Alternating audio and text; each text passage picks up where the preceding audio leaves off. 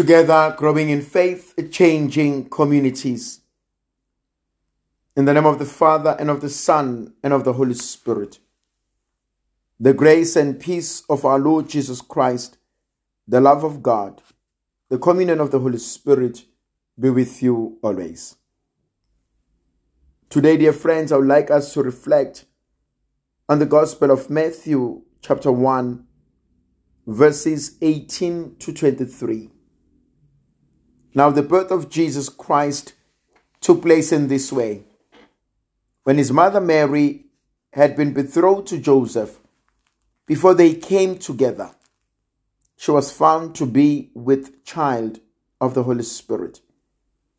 And her husband Joseph, being a just man and unwilling to put her to shame, resolved to send her away quietly. But as he considered this, behold, an angel of the Lord appeared to him in a dream, saying, Joseph, son of David, do not fear to take Mary, your wife, for that which is conceived in her is of the Holy Spirit. She will bear a son, and you shall call his name Jesus. For he will save his people from their sins. All this took place to fulfill what the Lord had spoken by the prophet. Behold, a virgin shall conceive and bear a son, and his name shall be called Emmanuel. God is with us. I love the story about the birth of Jesus Christ.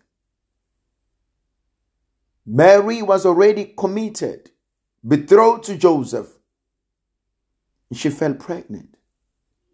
Joseph is not the father. So often we talk about the Christmas story. It's a beautiful story. But we forget that it brought so much chaos to Joseph and Mary. In the Gospel of Luke, Mary says, how will this be? I don't know a man.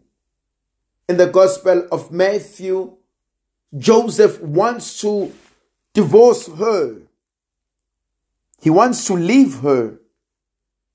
But he's not willing to put her through shame. He wants to do this quietly, privately.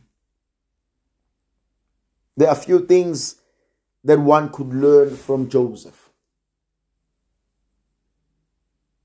Joseph is a good man. He's a just man.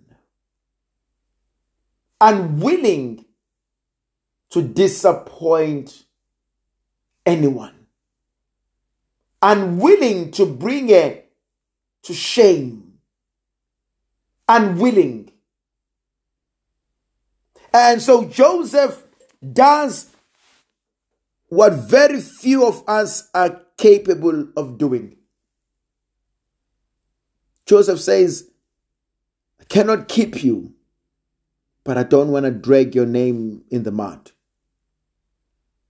I cannot be with you, but I don't want to make you a laughingstock. From the Jewish point of view, Joseph had all the rights to leave Mary. And Mary could have been stoned to death. But Joseph protects her. And there's something about that. You protect those whom you love. Even when you feel like you hate them, but you still protect them. You protect their good name,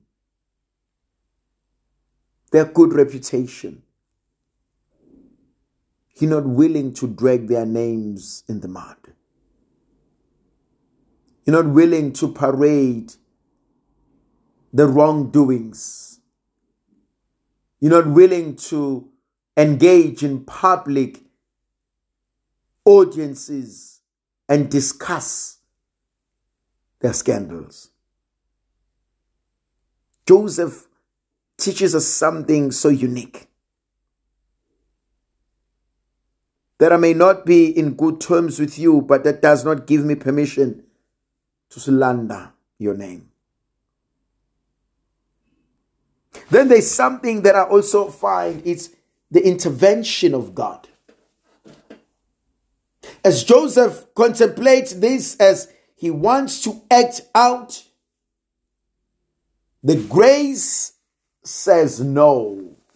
Yeah, this is powerful for me. When justice demanded my life, grace said no. When I should have been condemned, when I should have been thrown out, when I should have been left hanging, grace said no. That's how God operates. You know, go back to that beautiful parable of an owner, a householder who goes out to hire people in the morning. And he goes at the first watch, second watch, third watch, 11th hour. And when he starts paying, he starts from the 11th hour. You know the story very well. He gives everybody denarius, and those who started working first, they complain. Why? Why are you paying us exactly like you paid others? And he says something absolutely powerful. Why are you begrudging me for my generosity? Am I not to be kind with what is mine? Am I not to be gracious with my gifts? I'm fascinated by how God intervenes when he's needed the most. When Joseph is at the crossroads where he's about to make the biggest jump of his life, and God just says, no, not today, no, not now. I love the ability to listen to God.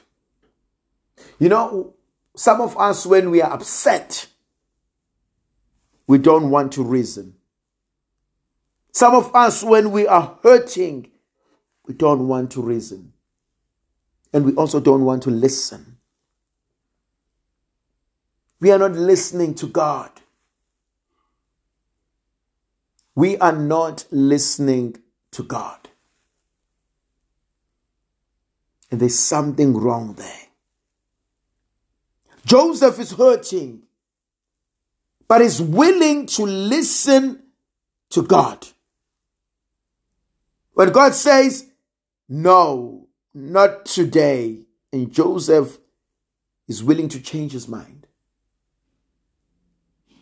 But how many of us have that ability? Not my will, but yours be done. I don't have to win the battle. I don't have to win this fight. What does the Lord say? What does the Lord want? What is He revealing to us?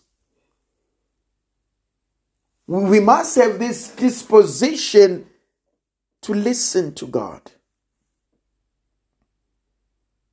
Not my intelligence, not my emotions, not my prejudices, not my judgments, not my fears.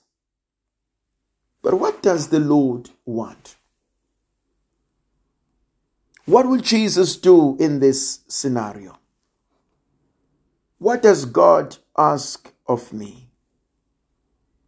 And Joseph says, no. When the Lord says, do not be afraid to take Mary as your wife, Joseph is able to listen to God and to do that which God is asking of him.